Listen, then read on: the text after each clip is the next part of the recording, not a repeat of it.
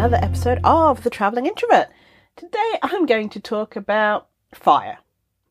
Yep, I know it sounds a little unusual, but this is something I've experienced a couple times now, and it makes me realise just how much people are not really aware of fire anymore. When you were a kid, I'm sure in school, no matter where you are in the world, you did fire drills.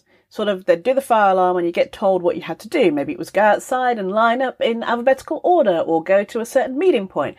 But that was probably done at a semi-regular occurrence in your life. You would know what the fire bell sound would sound like, whether it would be a continuous noise or done in a ... way, whatever it is, you were told about sort of that process of what to do when there is a fire or an earthquake or that sort of a thing.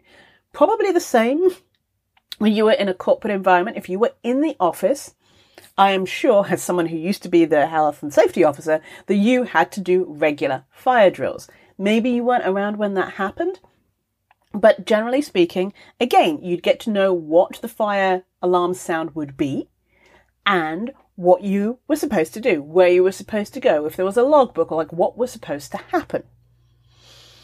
Now, fast forward to a couple of weeks ago. I had just done an event. I was very tired. I was asleep. And I'm at that age now where I just don't sleep all the way through the night. I get up occasionally to use the restroom. I did that. I get back in bed. I'm chatting to a friend on the other side of the world in the UK about stuff and things.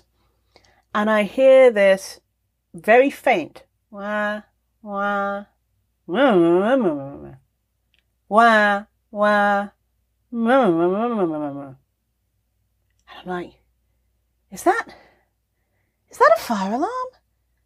Is that an alarm for another building? And so I'm in a hotel and I look outside and across the road is a gas station. So like, we don't want the fire to be there, right? And then I don't know, it's not really loud enough. Is it really a fire alarm? And again, I'm still hearing wah, wah, wah. And so it's not quite loud enough to wake you up. It just happened to be awake, but it's also, you can't hear what the words are. And then I hear sirens and I see some people outside and like, oh, that probably is a fire alarm. So what I always try and do is think, what do I need to be able to keep working and or get on a plane and get back home? So my backpack is there. I put in my laptop charger, medication, my laptop, my phone, and then make sure I have shoes, layers of clothing, like just a top or something, and like my wallet, passport, that sort of a thing. And I go outside of my room. You feel the door first. I totally forgot to do that. You're supposed to feel the door first to make sure it's not wicked hot, because then you're just opening up that fire. I go outside. There's a guy there, and he's like, oh, I'm glad I'm not the only one who heard that. Is that the fire alarm? I'm like, well, people are outside and I hear sirens. It's probably the fire alarm. This guy, I shit you not, says, hey, well, do you think I should take the elevator? And I'm like, no, I am personally going to take the stairs. Go down the stairs, come out, and out of this entire hotel, maybe 15 people evacuated. And you can kind of hear the alarm a little bit better now. 5 people are coming in. Now I'm looking at this array of humans who are outside. Some of them are shoeless. A lot of them don't even have their phone or their ID or their cards to get back into said hotel. There are 3 of us who have got all our stuff, or like most of our stuff with us. There's a guy who says this happens regularly and I've got all my work stuff. So he's got his bag, his backpack, and he's like ready to go if necessary. Another guy who like had just checked in that earlier on and hadn't even got to unpack yet, and me.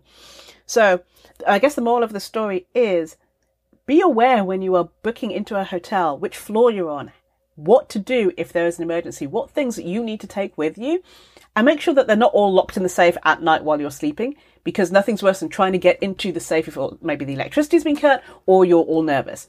Have a plan and a way to have a get out bag of what you would need to be able, because if everything else goes up in flames, what are the things that you need to be able to keep working and to get home? Thanks for listening. This is Janice at The Career Introvert, helping you build your brand and get hired. Have a great rest of your week, and try to figure out what the fire alarm sounds like.